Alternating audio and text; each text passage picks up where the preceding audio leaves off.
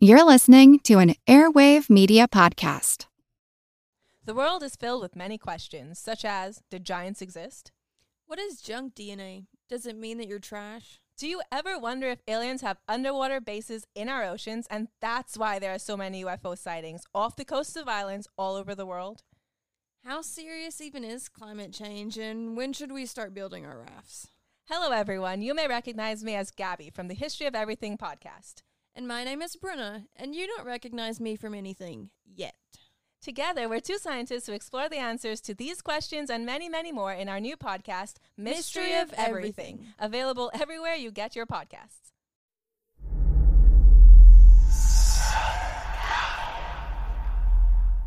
Hey y'all, spooky season is here. And if you're looking for a show to whet your appetite for a little haunted history, then I'd like to invite you to check out Southern Gothic, a chart-topping history podcast that explores some of the most infamous legends, folklore, ghost stories, and hauntings of the American South. We've covered all sorts of stuff from the Bell Witch of Tennessee to the disappearance of the Confederate submarine, the H.L. Hunley, not to mention our deep dives into the local lore of some of America's oldest and most haunted cities, like New Orleans, Charleston, and St. Augustine. So, if you're ready for a little good old-fashioned Halloween storytelling with a commitment to quality historical research, then be sure to check out Southern Gothic today. It's available now on all your favorite podcast apps.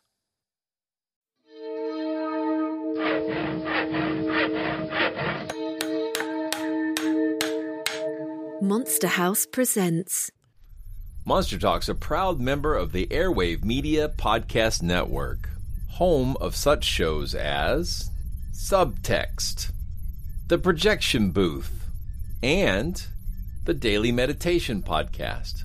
If you'd like to advertise on this show, contact sales at advertisecast.com. It's actually quite unlike anything we've ever seen before. A giant, hairy creature, part ape, part man. In Loch Ness, a 24-mile-long bottomless lake in the Highlands of Scotland. It's a creature known as the Loch Ness Monster.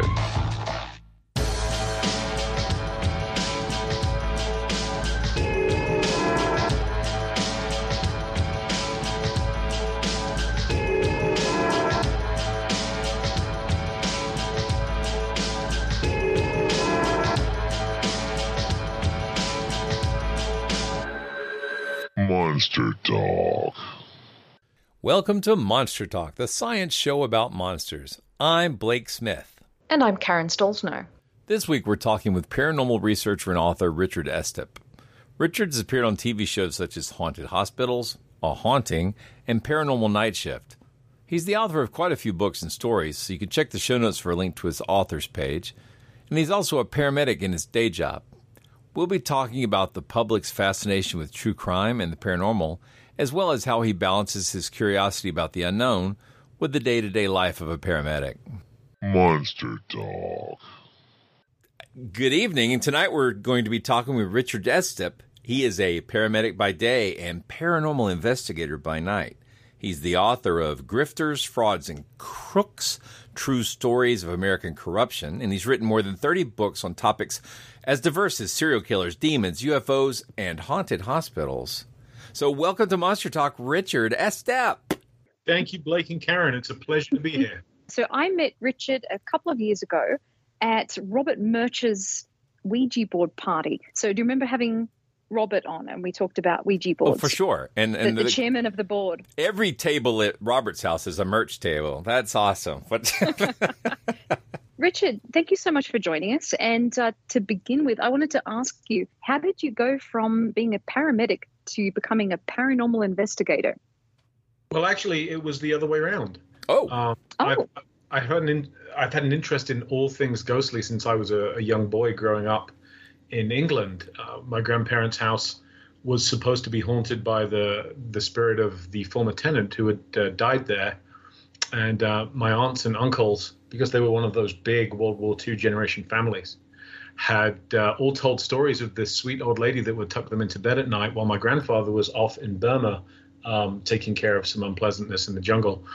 And it turns out that this was not a flesh and blood person. She met the exact description of the former tenant of the house. And when my grandfather returned home after the war, she stopped putting in appearances. So when I heard those stories, and they were pretty consistent across the whole family, I used to sleep in that room alone, and was halfway terrified and halfway excited that she might put in an appearance, but she never did. Aww.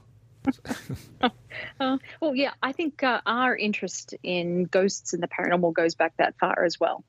So, we've got that in common. That's I think a recurring theme on our show has been we look into topics that scared the crap out of us when we were kids. That's right.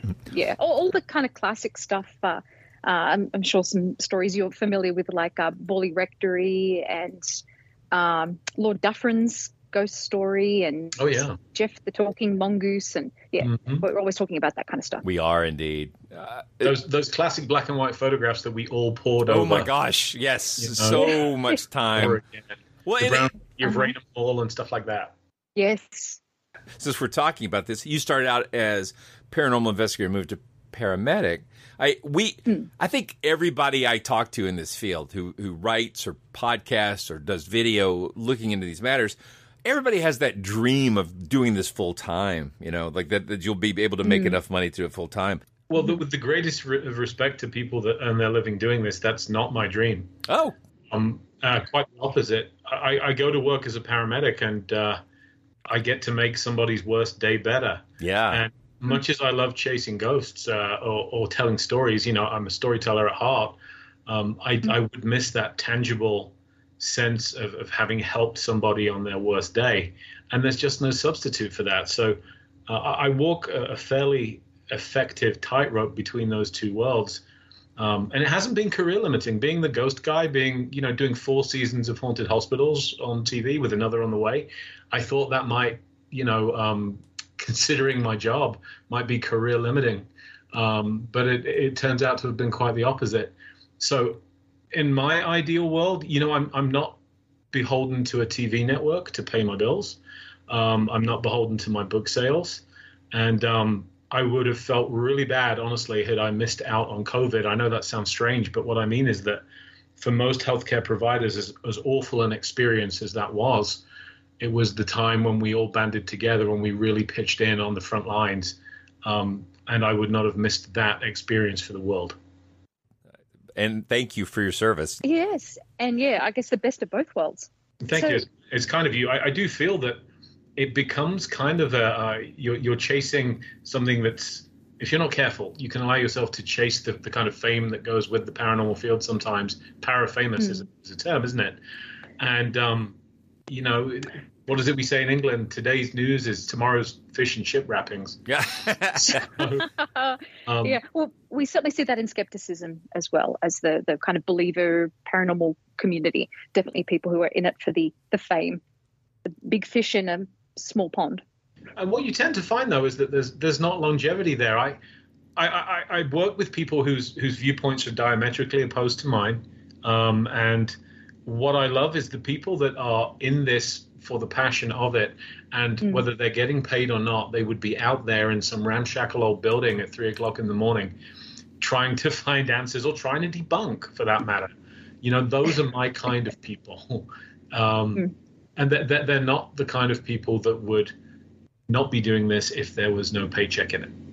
Richard, so you have written so many books. I'm just so impressed by your output. And you've written in particular a lot about ghosts and hauntings. And we'd like to know a bit more about your approach to these. Do they involve research or more hands-on investigations? How do you approach these books? Well, both of those. And I hope that, having written since 2014, my first book was published. It was called In Search of the Paranormal. And my favorite review said, "I love how much paranormal there isn't in this book." That's so nice. Because it was a more skeptical approach. Yeah. I do love to investigate, and I do love to learn new things. So, for example, it was a couple of years back, but I was researching a book on a place called the Beatty Mansion in St. Joseph, Missouri, which has not been finished yet, the book, that is. Oh. And I had set out a rampart And Kenny Biddle, well known in skeptic circles, of course, had prompted and said, "Why are you not putting that in a Faraday cage? You know, why do you trust this device when every stray RF transmission from a passing ambulance or fire truck or whatever is going to set this off?" And I've just had those terrific moments where I'm chronicling a story, and then for a moment I'm part of that story. And I get to kind of share those lessons and then fade into the background and chronicle more. So to answer your question, as I get older and do more of this, I've become more of a chronicler than an investigator, because the human interest side of the story is what fascinates me now. I don't expect any of us to prove or disprove life after death, the existence of ghosts, call it what you will. But I am very much fascinated in the lives of those that, you know, walked the halls of these places 100 years ago, 50 years ago, 200 years ago. And so I do enjoy hearing that some of my books allow people that will never be able to travel to, say, Gettysburg because they live in London, that they feel as if they've been able to go there through the prose that I've written. That's my goal now, to give an accurate and valid accounting and let the readers make up their minds. When you tackle these cases, are you getting to do many active cases, or is it mostly more historical, or is it a blend, or how is that working out? Like, I used to do a great number of help cases, Blake, and it's interesting. Karen, you live in Colorado, correct? Yes, I do. Yes. And Blake, I don't know not where too you far live. from you.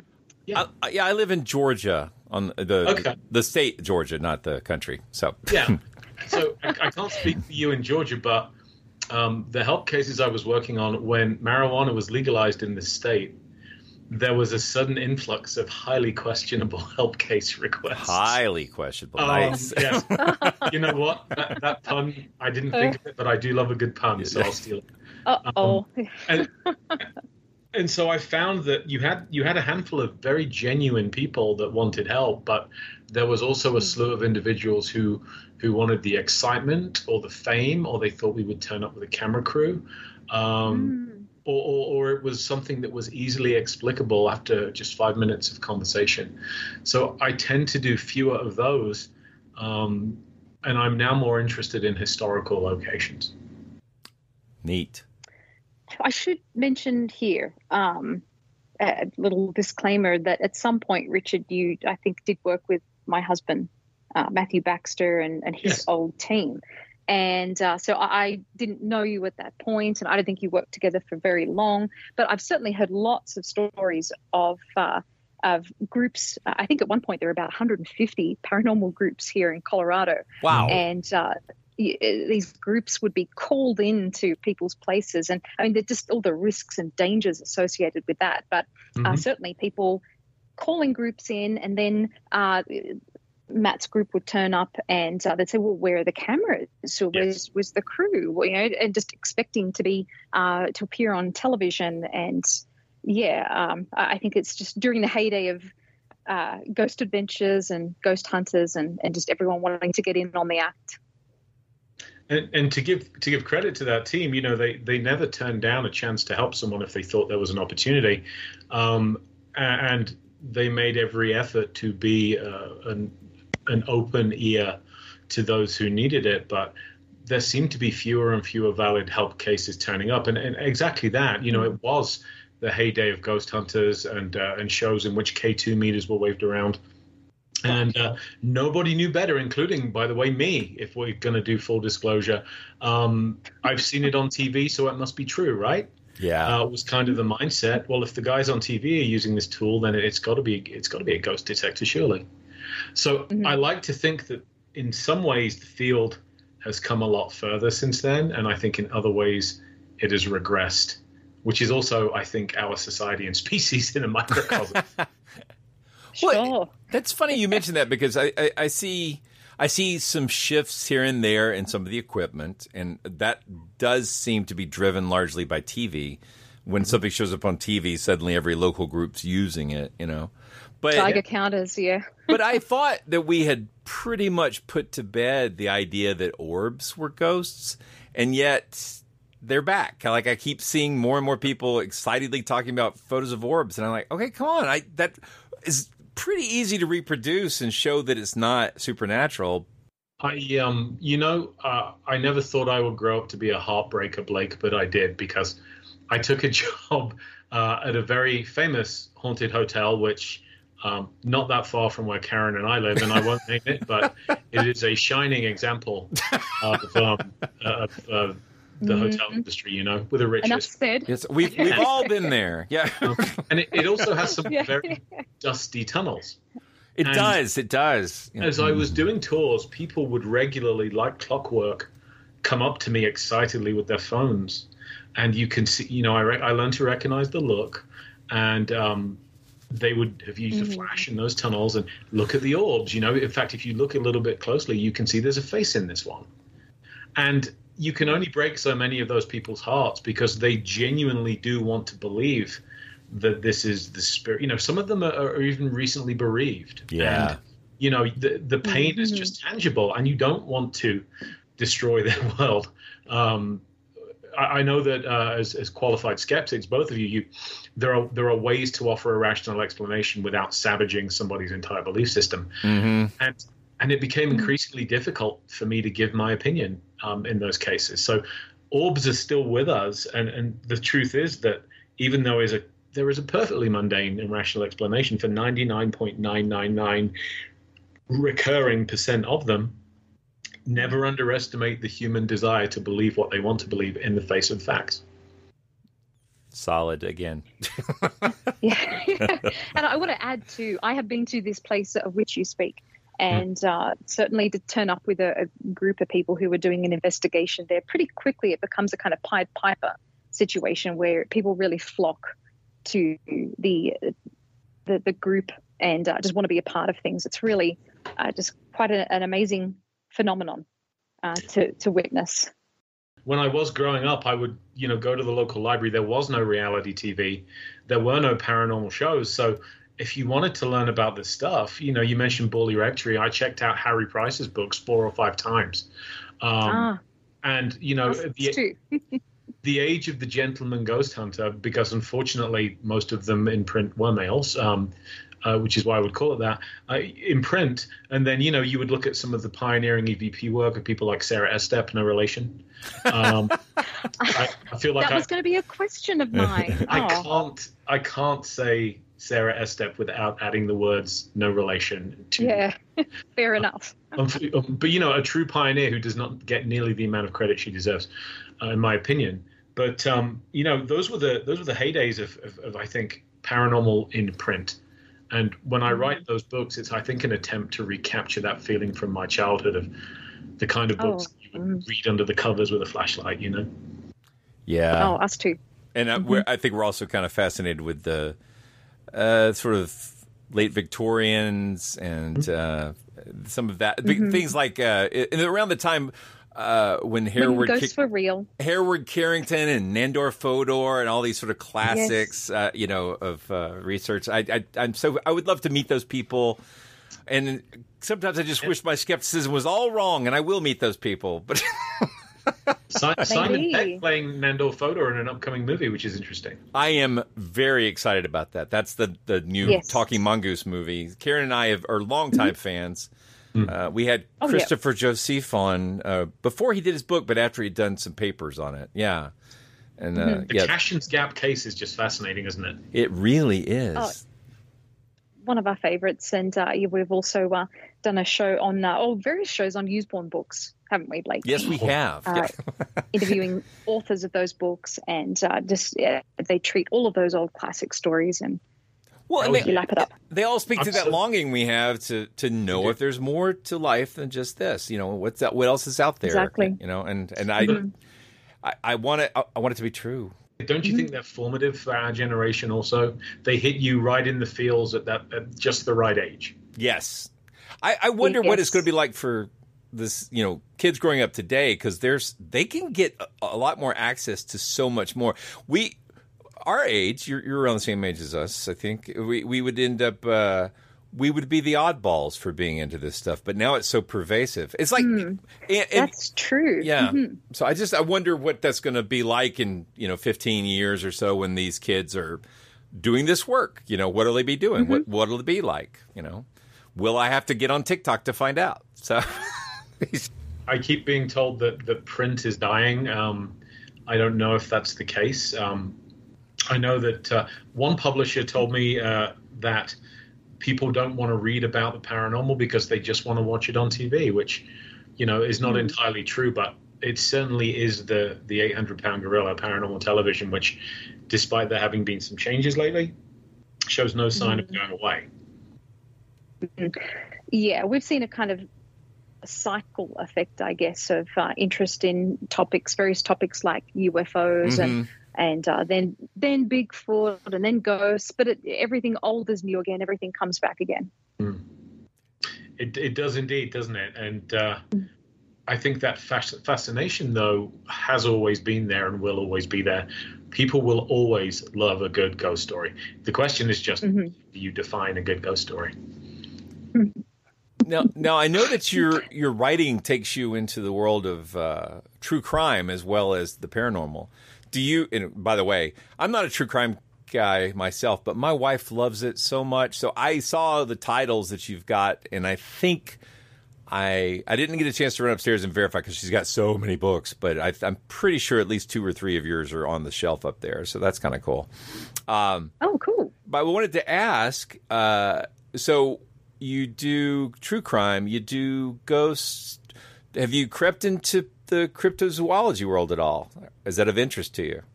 I would love to. My entire writing career is very easily summed up of me saying yes to writing things I'm fascinated about, and people sometimes paying me to look over my shoulder. Nice. So I'd written a book about Colorado UFOs called cunningly Colorado UFOs. Clever. And I knew little about it, and then that ended up with me being on a mountainside in Evergreen, Colorado at midnight with some people who said that they could communicate with an alien spacecraft, which, spoilers if you're going to read the book, they couldn't.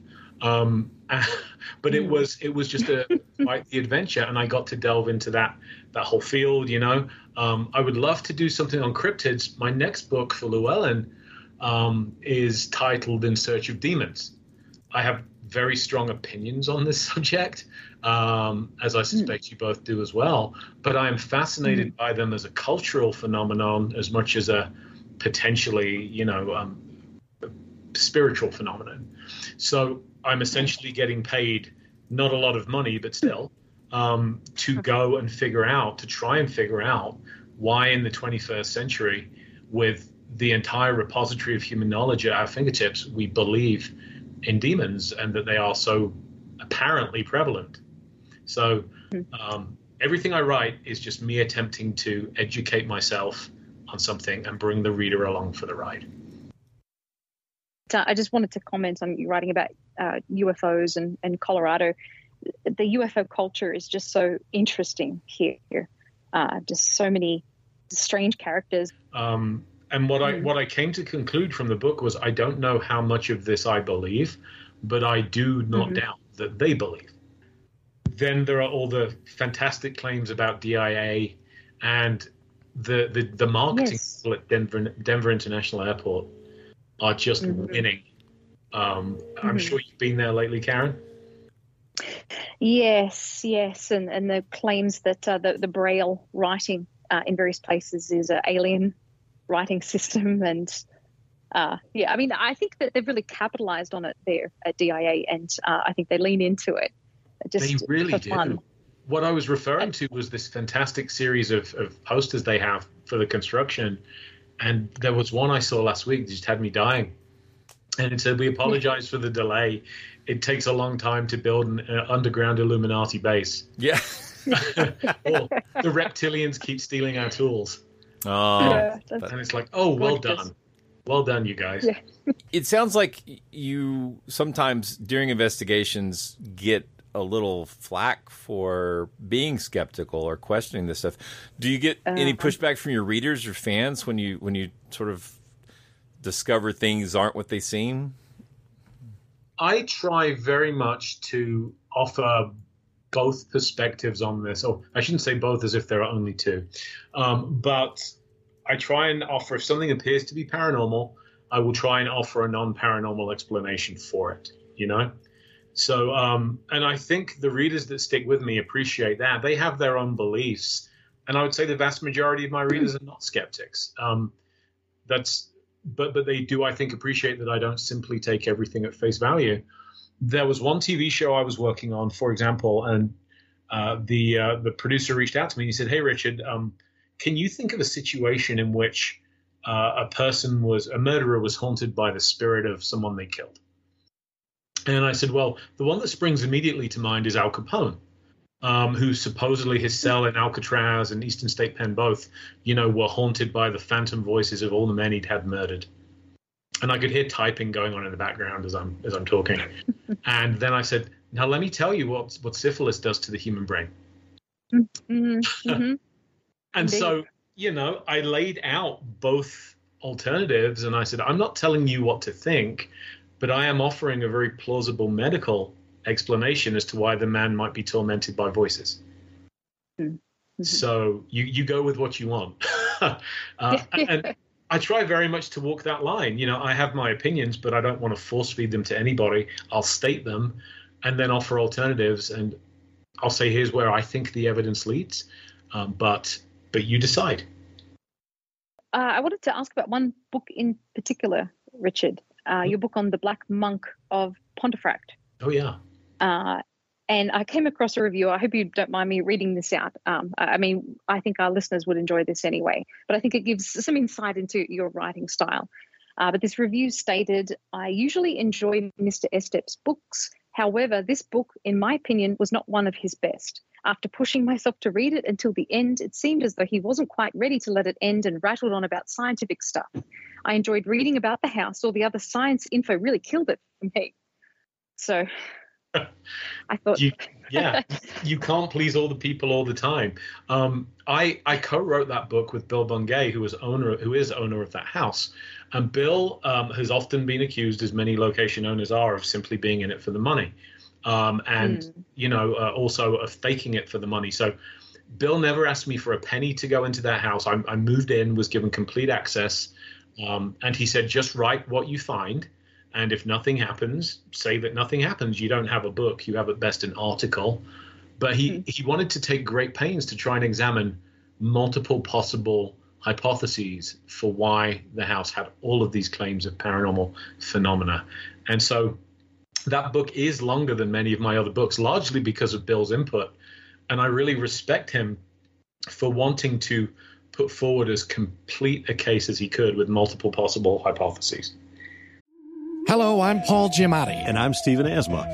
Each week on Chinwag, we dig into the weird topics you wonder about, that you care about. The stuff none of us are totally sure of, like the Bermuda Triangle, Mothman, consciousness, philosophy, UFOs, ghosts, or, say, Bigfoot. So who's to say that there's not alien species that are Sasquatch? Like I'd seen a ghost, and I would hear something walking and breathing. Maybe every path is right. I will accept as a premise that every path is right. That is a face on Mars. Eyes, nose. It kind of looked like Wilson the volleyball. Some people enjoy the waves or whatever crashing, and I enjoy listening to a quantum physics audiobook. I do think there are many things in the world that we just don't understand and probably won't understand. That's our whole show. So join us every Wednesday on all major podcast platforms and find us on Instagram, TikTok, and Twitter at ChinwagPod and Wagon. Everybody shush! William Shatner has something to say. Cat and Jethro, box of oddities. What do you do when the woman you love dies? Well, of course, you dig her up and you live with her. Aww. The show examines weird things. There are plenty of old photographs from this time period of children out in the streets playing in and among the dead horse carcasses. Oh, I miss those days. Things used to be so much simpler. Cat and Jethro. Then there's the urine wheel, which sounds like a really bad game show. They've done weird things. Cat and Jethro, box of oddities. That is really mysterious. Join Cat and Jethro Gilligan Toth for the strange, the bizarre, the unexpected, as they lift the lid and cautiously peer inside the Box of Oddities. The Webby Award-winning Box of Oddities podcast from Airwave Media. Very open-minded. That's the spirit that we are in as well. But can we talk a little bit about the story? I think that Blake and I have been talking about wanting to treat this in much further, more in depth. But if you could just kind of give us an overview of that story, because it's so interesting. Absolutely. And if you ever want me to connect you with Bill as a possible guest for the show, I'd be happy to do it. The Black Monk of Pontefract case was one of England's most famous, I think it actually was Britain's most famous poltergeist case until Enfield. And as many of these cases tended to be, it took place in a very ordinary looking house in the town of Pontefract. The apparition of a large, inhumanly large black monk was seen emerging from a wardrobe in the house one night, scared this family to death. And the phenomena supposedly became increasingly more intense and increasingly violent. At one point, allegedly dragging the daughter of the house upstairs by her ankles. As they used to say back then, the head of the family, Joe Pritchard, the man of the house, as it were, was a miner. So he was a very rough and ready kind of chap, didn't believe in ghosts. And they had a coal hole in that house, which anyone that grew up in Britain in the 70s, it's the kind of place where you kept your coal because miners were partially paid in coal. It was a benefit of the job. He went into there one day and was beaten pretty seriously by something he couldn't see, an invisible force. More than that, and those who knew him actually said that he was a changed man after that experience. His entire paradigm shifted. Now, what's fascinating about that house is I read about it in Colin Wilson's book Poltergeist, which is a classic of the genre. In fact, it really is the backbone of that book, in my opinion. But what's truly fascinating is we all know poltergeist cases are the shooting stars of the paranormal world. They burn very brightly and then they fizzle, in a matter of months. It's rare to find a poltergeist case that's measured in years. The Black Monk House seemed to go dormant, seemed to go quiescent. And then a movie was made in 2012, I want to say, called When the Lights Went Out. And the reason Bill came to own the house was that he produced that movie and just said one day, I wonder what happened to the actual house, because they shot it on sound stages, obviously. And he was able to, he was on the market and it was a very reasonable price. Nobody was interested in buying it because most people weren't aware of its history. Its address is 30 East Drive in Pontefract, but that wasn't very well known back then. So Bill bought it with the intent of hosting the premiere of the movie for journalists in the house. That was his gimmick. And quickly Bill discovered that he did not like to spend time alone in the house because very odd things would happen to him when he was there. Object apportation, objects appearing out of thin air, flying through the air, things like that. So the house is now, I think, one of Britain's most controversial and popular haunted houses. It's very feast or famine. People that emerge from a night at 30 East Drive usually have absolutely nothing whatsoever happen to them, or they have the most hair-raising stories. So it remains, I think, a case of national and international interest. The interesting thing is, though, there is not a shred of evidence whatsoever that the backstory of the Black Monk of Pontefract is true. The story that first made it into print in Colin's book is the idea that there was this monk who had supposedly molested a young girl and was caught by the local townsfolk, was basically killed at their hands, and his body dumped into a well on what is now the site of 30 East Drive. The idea that you would poison your own drinking supply makes zero sense to me whatsoever. But this story persisted for years. Turns out there's not a shred of evidence to support it at all. So I do believe the story literally took on a life of its own. And all these years later, the Black Monk continues to fascinate. Yeah, these stories certainly do take on lives of their own. But I think this is a good segue, talking about people's personal experiences and you having stayed at that residence. Richard, have you ever had any personal paranormal or paranormal-like experiences? And we have, so we're not judging. Yeah, we're not. Don't be embarrassed. Yeah. Yeah. Well, 30 East Drive was the most frightening house I've ever visited, but for definitely non-paranormal reasons. Yeah, I've had a number of things happen to me that I think stretch the bounds of coincidence. A good example would be when I saw very clearly a figure at the Old South Pittsburgh Hospital in Tennessee a few years back, which I was convinced I was looking at one of my colleagues until I brought up my flashlight and there was nobody there. Now, of course, it's possible my eyes were playing tricks, tired eyes, low light conditions, but this was just a little too sharp and too clear for that. So that would be one of the things that I first think of. We've had quite a few weird things in our lives. I think I'm especially sympathetic of people who wake up and see shadow people, which on the one hand, what does that mean? I don't know. But on the other hand, it's so common. It's happened to me twice. And it's like, I'm extreme. I don't think it's supernatural, but I know it happens to me. I see it. And hypnagogic, hypnopompic, sleep paralysis, all those things. It gets to where, like, when someone starts to tell a ghost story and they begin with, I just woke up from a nap, I'm like, oh no. Don't tell me that. Tell me you were standing in the kitchen in a sunny day, Right. But I do also think that we, perhaps not you guys, but certainly the paranormal community of believers, we are all, and I've been guilty of this as much as anyone, we're a little too quick to default to the "it's dead people" explanation. I was doing a charity investigation a few years back in a town called Cripple Creek here in Colorado, up in the jail, and I was locked in one of the jail cells with somebody else standing in the doorway. One of my fellow investigators was taking reference photographs on the cell block, came into my cell and just turned white. The cliche, you look like you saw a ghost. And he looked at me and I said, what is wrong? And he said, how did you get back in here? I said, well, what do you mean? I've been here for the last half hour. He said, no, you haven't.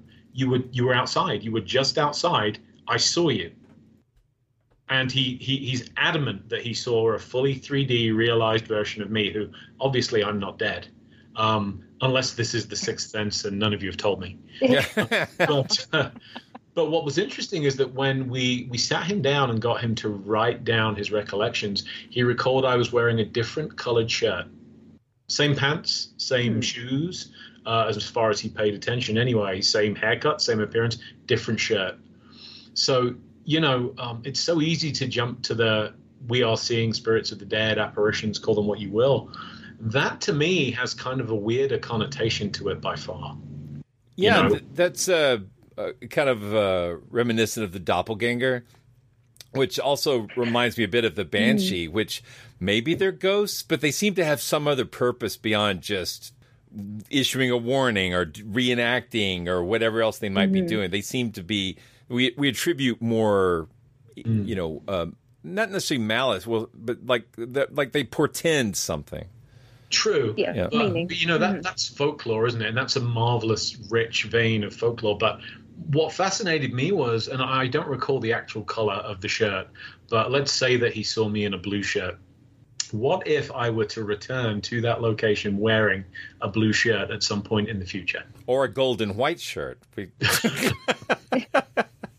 it kind of makes you wonder. Oh, time travel. I see what you're going for. Yeah. A little time slips.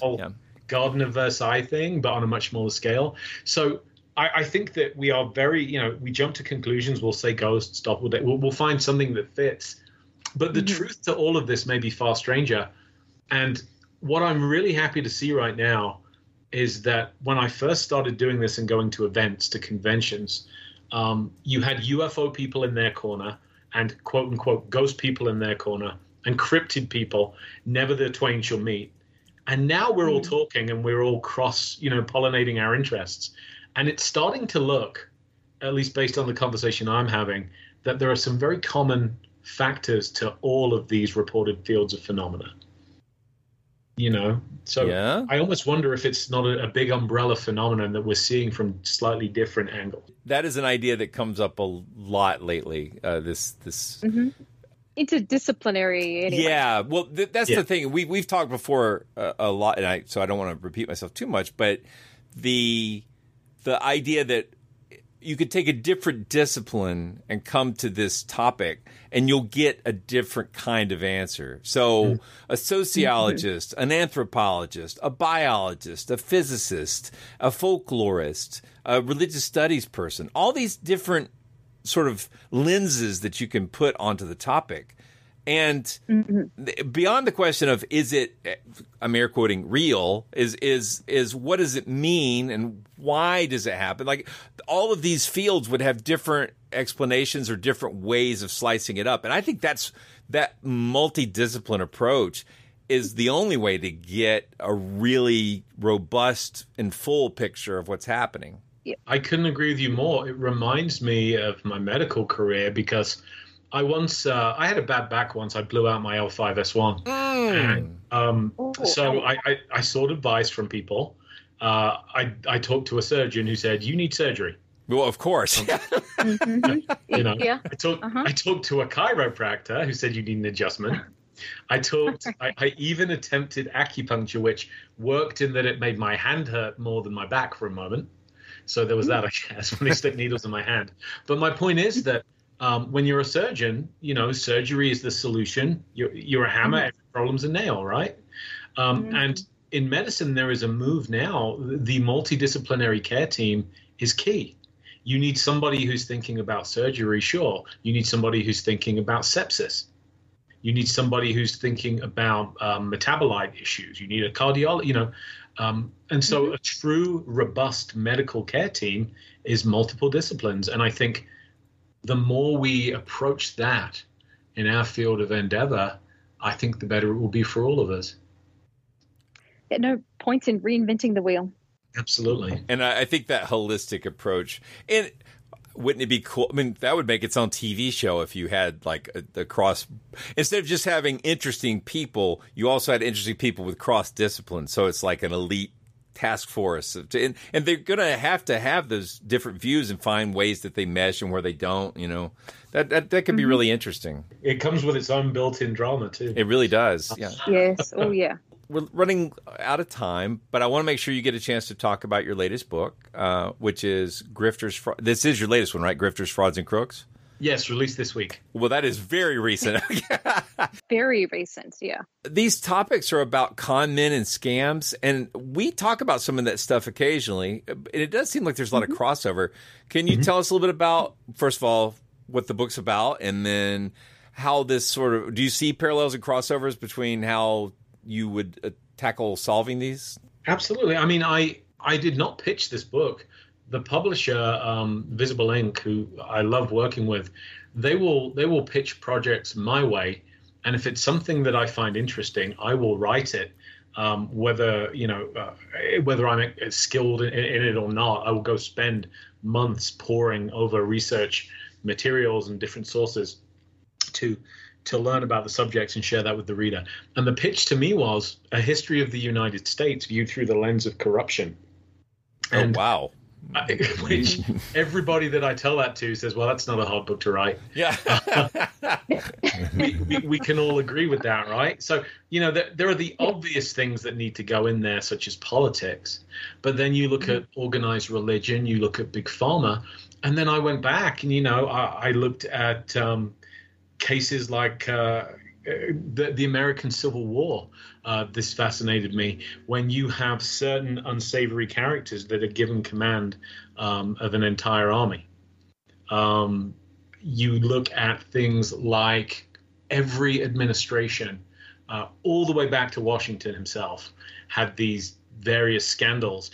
And the scandals that rocked Washington's White House would not get you 3 column inches today. You know, so we look at the way I looked at the way the nature of corruption kind of changed throughout the years, throughout the generations. And it's just a fascinating, I hope, to me it was, researching it anyway, romp through American culture, ending pretty much in the present day. I looked at, when it came to the political realm, I know it's an unsavory topic. I looked at the left, I looked at the right, I looked at the mafia. And I know which of the 3 I would like to see running the country. Without naming it, I know who seems the most competent of those 3. But you know, it was just really fascinating opportunity to go look at some of these strange corners of American history and why people are motivated to start religions for money or for power. You know, why would people start cults? How does a Ponzi scheme come to be a thing and who falls for it? Who risks their freedom to get their kids into the right college? No things kidding. of that nature. Yeah. So that was the book, and it was it certainly was easier on my psyche than writing about serial killers. I'll say that. Nice. Good. I'm sure. Yeah, lots of interesting topics there for our listeners, for sure. I'm sure they'll go out and grab a copy. Yeah, we'll put a link in the show notes. Yeah. Richard, it has just been such a pleasure to talk with you on the show today. We've got one final question that we'd like to ask all of our guests, and that is, what's your favorite monster? And I can pick one of the universal monsters, I feel, but that would be too easy. I am going to go with the Kraken. All right. But very specifically, Ray Harryhausen's Kraken from Clash of the Titans. That is a fine choice. Takes me right back to my childhood. Yeah. That's like approved. It literally just came up, Clash of the Titans, like 30 minutes before the show. I was listening to a different show and they referenced it. It's classic. It's iconic. I remember when it came out, and the toys from it weren't as popular as Star Wars and some of the other stuff. But man, that Kraken was a brilliant bit of creature design. Harryhausen is such a hero. So yes, and sent how many kids to learn about Greek mythology because of that movie? And weirdly, stop motion photography. I mean, which may be a dying art because of computers, but it teaches you so much when you go, I'm going to make my own stop motion, and then hours and hours later, you've made 10 seconds of motion, right?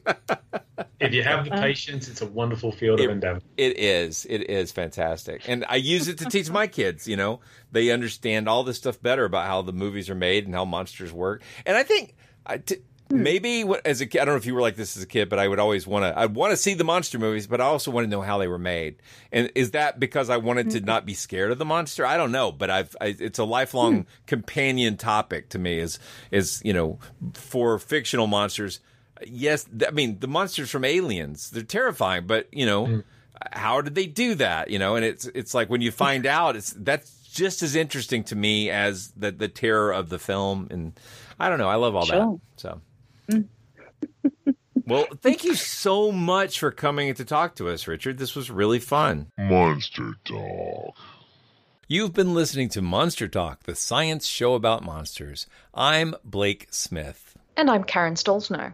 You just heard an interview with author and investigator Richard Estep. His latest book is Grifters, Frauds, and Crooks, and a link to that as well as to his Amazon's authors page are in the show notes. Richard and I will both be attending DragonCon in September 2023, so if you're there, be sure and find us. Hopefully we'll also be able to meet up in person, he and I, which is a rare treat for the sequestered life of the work-from-home podcaster. We hope you've enjoyed this episode of Monster Talk.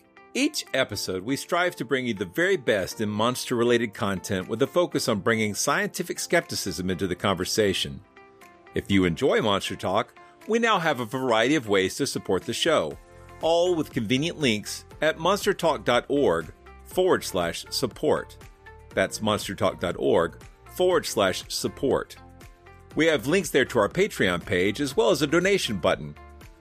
Another great way to support the show is to buy books from our Amazon Monster Talk wish list, which directly helps us with our research. We love used books very much, so don't feel compelled to buy new ones, and we love Kindle so we can share our digital libraries with each other. And finally, without spending any money at all, you can support us by leaving a positive review at iTunes or wherever you get your podcasts. Positive reviews help keep us visible in iTunes, which is a great way to help us find new listeners. And please share our show on your favorite social media platforms. Monster Talk theme music is by Peach Stealing Monkeys. Thank you for making our show a part of your listening life.